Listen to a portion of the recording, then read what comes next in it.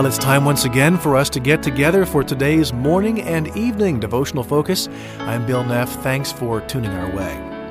There are certain brief and bold statements made by the Apostle Paul that crystallize the essence of his life, and in Galatians 2:20 we find one of them. He says, "The life which I now live in the flesh, I live by faith in the Son of God." And Charles Spurgeon reflects further on that statement.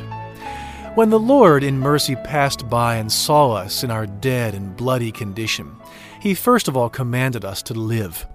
Having life is absolutely essential in spiritual matters, and until it's given to us by God, we're incapable of partaking in the things of the kingdom. The life that's given to us is none other than the life of Christ Himself. It's the same spiritual sap that runs from the stem into the branches and establishes a living connection between our souls and Jesus. Our faith, then, is the grace that perceives this union, having proceeded from the Spirit as the first fruit in the Christian's life. Faith lays hold upon the Lord Jesus with a firm and determined grasp.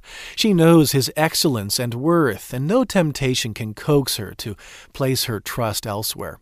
As faith lays hold of Christ, He never ceases to strengthen and sustain her by the loving embrace and all-sufficient support of His eternal arms.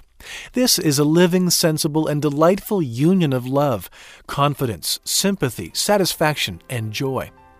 When a soul perceives this oneness between itself and Christ, the pulse may be felt as beating for both, and the one blood is flowing through the veins of each. That's when the heart is as near to heaven as it can be on earth. And that's Charles Spurgeon's reflection on Galatians 2, verse 20, a wonderful passage about living in union with Christ. By the way, I want to encourage you to get a copy of today's reading for further reflection. You can do that by going to our website, morningandevening.org, or by phone, request a copy at this number, 40777-49777. I'm Bill Neff. Have a fantastic day.